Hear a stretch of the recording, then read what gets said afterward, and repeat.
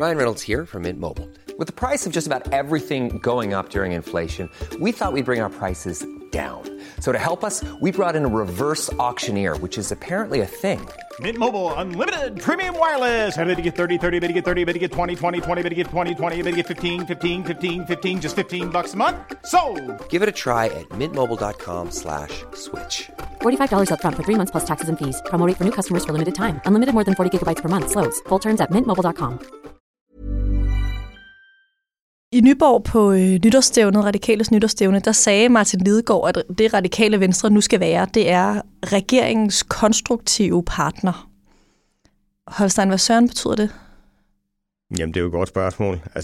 Det lader til, at Lidegaard har en illusion om, at de radikale kommer i en rigtig vigtig situation nu. Men sagen er bare, at deres stemmer er jo inderligt overflødige. Altså, regeringen behøver jo ikke tage dem med. Så de kommer jo kun til at få en meget, meget begrænset indflydelse på de forskellige forhandlinger, der kommer nu. De bliver overflødige, og de kan så blive inviteret med som det tynde øl. Men i sidste ende, der må man jo gøre op, hvor tror man kan gøre mest for klimaet, børnene og hele vores uddannelsessystem. Og det valg har vi altså truffet, at det gør vi nok bedst udenfor. Det er en tradition, at Radikale Venstre i januar måned inviterer til nytårsstævne. Det gjorde de også i år, og det foregik på Hotel Nyborg Strand. Og her var Martin Lidegaard i debat med 3 andre partiledere. Her i år var det jo så Lars Løkke, Franciska Rosenkilde fra Alternativet og Søren Pape fra de konservative. Erik Holstein, han har fulgt og kommenteret nytårsstævnet flere gange, og i år var det i hans øjne interessant af 2 årsager. Det er jo dels, at Lars Løkke var der. Han har jo haft helt til at kæve sådan en ret stor portion af de radikale vælgere. Ikke? Men det andet, det er jo selvfølgelig, at selv den situation partiet står i, det gør jo, at man følger mere med der, end man måske har gjort nogensinde før. Christian Friis Bach, han er et af de 7 radikale medlemmer i Folketinget, og han havde valgt at stille op til et stort interview i lørdagens Politikken på nytårsstævnets første dag. Der fortalte han nemlig, at han rigtig gerne ville have været med i den nye regering, men at han ikke sagde det offentligt, fordi han ikke ville skabe splid. Det var virkelig en bombe, det må man sige. Jeg tror ikke, der er nogen tvivl om, at hovedårsagen til, at han gør det, det er, at han godt vil markere over for baglandet, at det var altså ikke hans skyld, at de ikke kom med i regeringen. Fordi man skal tænke på, at der er sådan meget utilfredshed i dele af det radikale bagland. Og Christian Friis Bach er jo også en mand med ambitioner. Altså hvis det mislykkes for Lidegaard, så bliver Friis Bach måske den næste leder. Det er i hvert fald en mulighed. Ikke? Han var jo en af dem, der var på tale i stedet for Lidegaard. Men så tror jeg heller ikke, man tager fejl af, at nogle af de udtalelser, der kommer fra partier i krise som radikale i øjeblikket, altså der kommer jo også sådan en række frustrationsudtalelser, ikke? Altså, hvor man virkelig synes, det går bare ikke, og man kan næsten ikke være i sig selv mere. Så der er jo også en større åbenmundighed, end man finder i partier, hvor det bare kører straight. Og det er måske den største krise i partiets historie i det hele taget. Og det her, det siger Erik Holstein, altså selvom det mere end 115 år gamle parti, det har været i kriser før. Både i starten af 90'erne, hvor de havde deltaget i en regering under Poul Schlüter. Hvor Niels Helveg gik af som leder. Marianne Jelved blev ny leder på de radikale. Men hun kunne slet ikke slå igennem i starten, og meningsmålingerne rastede dernede af. Og så var der årene fra 1971 til 77, hvor radikales mandater i Folketinget også raslede nedad. Når man startede på 27, så røg man på 20. Så røg man på 13, så røg man til 6. Og den daværende radikale leder, han sagde så, okay, hvis det fortsætter på den her måde, så kommer vi til at skylde et mandat næste gang. Ikke? Altså, det var en fuldstændig tragikomisk situation. Men det, der ligesom er pointen i det her, at hvis man sammenligner med de kriser, radikale har været i før, så synes jeg, at den afgørende forskel er nu, at i dag, der synes jeg, at man med ret kan sige, at de radikale ligefrem kan være troet på deres eksistens. Det er jo første gang, man ser et parti som Moderaterne, der jo altså bejler til præcis den position, som de radikale gerne vil have, og som vel at mærke har betydeligt større held med det end radikale i øjeblikket. Det er en meget, meget hård konkurrence, og noget, som de radikale ikke har været ude for tidligere. Så det gør altså, at krisen er ekstremt alvorlig for dem. Så vil jeg gøre op med det, som jeg synes har martret mit parti i et stykke tid, nemlig de ultimative krav. Vi er blevet fanget for tit i på et område eller to, og stille ultimative krav, hvor vi vil ligesom have rangordnet vores egen politik i noget, der er meget, meget, meget, meget vigtigt, ultimativt og mindre er. Martin Lidegaard, han har jo været i politik i mange år. Holstein, hvordan vil du beskrive ham som politiker og som leder? Han er en meget kompetent politiker. Han er meget respekteret på Christiansborg, fordi man synes, han er grundig. Han sætter sig ind i tingene. Han ved utrolig meget selvfølgelig om klimapolitik, som han arbejder med i rigtig mange år. Han ved også ufattelig meget om udenrigspolitik. Han var også udenrigsminister i en periode også, ikke? Det er en mand, som man havde store forhåbninger til, da han blev leder af partiet, som måske den eneste, der kunne løfte partiet ud af det døgn, man var ind i. Men altså, jeg synes, at den sidste halvanden måned, eller meget der er gået, siden han blev leder, de har jo vist, at han har store svagheder som leder. Han er ikke en særlig slagkraftig leder. Han er selvfølgelig meget hæmmet af, at han ikke har kontrol over sin egen folketingsgruppe. At han ikke uden videre kan regne med, at flertal vil bare komme op. Men han har altså heller ikke været i stand til at sætte sig igennem. Han har ikke været i stand til at sige, okay, nu har jeg altså valgt mig, og nu må jeg altså have lov til at lægge linjen et pænt stykke hen ad vejen. Han har givet et meget famlende indtryk indtil videre, så han skal virkelig steppe op, hvis han skal være i stand til at have på tid på ret køl igen. Jeg synes, de første par måneder har været temmelig elendige for ham.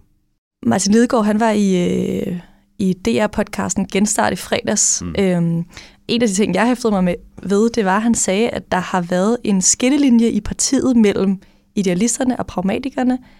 Han tilhører selv pragmatikerne. Hvis man skal se partiet som, at det er de to grupper, der findes, vil du så sige, at Martin Lidegaard er i undertal i Folketingsgruppen?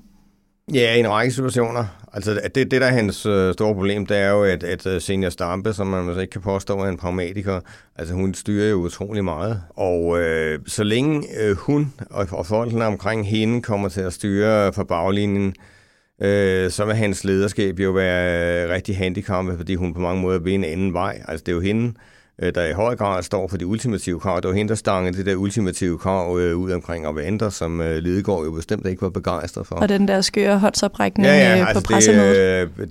Så det er klart et problem, at det ikke er det store flertal i gruppen, der ligesom Lidegaard siger, jamen altså nu skal vi ind og have indflydelse og genfinde vores gamle rolle. Styrer Zenia Stampe så meget, at hun ligesom kan få de andre resterende 5 folketingsmedlemmer med på hendes side, eller? Nej, altså, men det vil være forkert at fremstille det sådan, at hun har hele folketingsgruppen bag sig, og Lidegaard helt isoleret. Sådan er det heller ikke. Men jeg tror bare, man må sige, at flertallet i folketingsgruppen skifter fra sag til sag.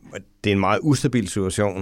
Og jeg tror også, hvis man skal forklare, hvorfor Lidegaard så endte med ikke at få radikale regeringer. Altså en af forklaringerne er netop de interne forhold i partiet, at han måske har været bange for at komme ind i regering, så vil de der interne modsætninger, de vil så blusse op i lys lue, og det vil være svært for ham at styre i længden. Men min samlede vurdering var simpelthen, at vi havde for få mandater, og det var ikke de afgørende mandater. Jeg var bange for, at vi ville blive mast. Når du så som mangeårig politisk kommentator ser det her udefra, altså der har jo været mange spekulationer og tanker og analyser om, hvorvidt radikale skulle være gået i regering. Synes du, de skulle det? Ja, for et parti som de radikale, med det regeringsgrundlag, der ligger, der kan jeg simpelthen ikke se anden mulighed end at gå i regering. Altså det er det, de på mange måder har efterspurgt rigtig lang tid. Den der reformdagsorden, de har været så ivrige efter, som de har været frustrerede over, at Socialdemokraterne ikke ville gå med på. Selv den der formulering omkring at vente, der var det store dyr i åbenbaringen, ikke? Den er blevet så tilpas udvandet, at de radikale godt kunne leve med det. Så det, der lå, det ligger så tæt på det, de radikale står for på rigtig mange områder. Ikke mindst det vigtige økonomiske område. At det ser meget mærkeligt ud, at de holder sig uden for en regering. Og så altså dertil skal jo så lægges også, at selve regeringskonstruktionen, altså den der regering over midten, altså lige præcis det er jo, hvad de radikale har efterspurgt i overvis, hvad ikke at sige, årtier. Ikke? Martin Lidegaard har skrevet en bog, der handler om det. Netop, ikke? Så derfor giver det altså et ret uforståeligt indtryk. Det er klart, du kan godt finde dele af regeringsgrundlaget, ikke mindst i forhold til de videregående uddannelser, hvor man jo lægger op til at skære over kandidaten og sådan noget. Det vil gøre ondt på de radikale, der har en hel masse studerende, en hel masse akademikere, som vælger. Så selvfølgelig vil de problemer på visse områder også, ligesom Socialdemokraterne får det, ligesom Venstre får det på nogle felter. Men altså alt i alt, så må man sige, at det er altså en fuldstændig bizarre situation, at de radikale ender med at stå udenfor. Der er jo rigtig mange teorier om, hvorfor radikale ikke gik i regering. Der er en, der lyder på, at ministerposterne var for få, for lette af slagsen. Et andet lyder på, at de ikke kunne blive enige om fordelingen af de her poster. Hvad tænker du om alle de teorier, der sker rundt omkring, eller bliver snakket om i krogene? Meget bekendt er der jo ingen, der har opklaret det fuldt ud. Og ikke fået en fuldstændig skildring af forløbet. Så der er sådan lidt spekulationer. Jeg tror stadigvæk, at den væsentligste grund til, det gik med regeringen, har været, at Lidegaard har været bange for, at det vil føre til intern uro hen ad vejen, og han har været i tvivl om, at han kunne styre det. Det kan ikke være regeringsgrundlaget, og det kan heller ikke være ministerposterne, der har været afgørende på det udenfor. Det giver ikke rigtig nogen mening. Man kan jo sige, at altså Christian Friis Bach, han begynder også at komme med sin udlægning nu. Det kan godt være, der hen ad vejen af nogen, der har lyst til at fortælle lidt mere detaljeret om, hvad der foregik. Og så skal jeg nok invitere dig ind og hjælpe os med at udlede det. Yes. Tusind tak, fordi du var med i dag, Koldstein. Selv tak.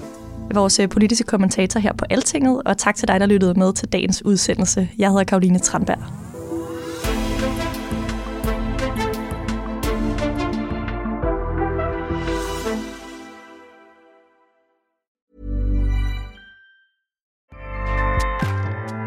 Acast powers the world's best podcasts.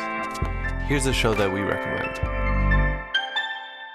The Real Housewives is a guilty pleasure for most, but if you're looking to not feel guilty about that pleasure, tune in to Everything Iconic with me, Danny Pellegrino, where I break down all the messy moments and behind-the-scenes antics of Bravo's popular franchise. And on Everything Iconic, I also interview celebrity guests like Kelly Ripa, Keke Palmer, Drew Barrymore, Cameron Diaz, and more about their guilty pleasures, their past work, and so much more. So if you're pop culture obsessed and find yourself watching way too much reality TV like me, tune into Everything Iconic with Danny Pellegrino, wherever you listen to podcasts.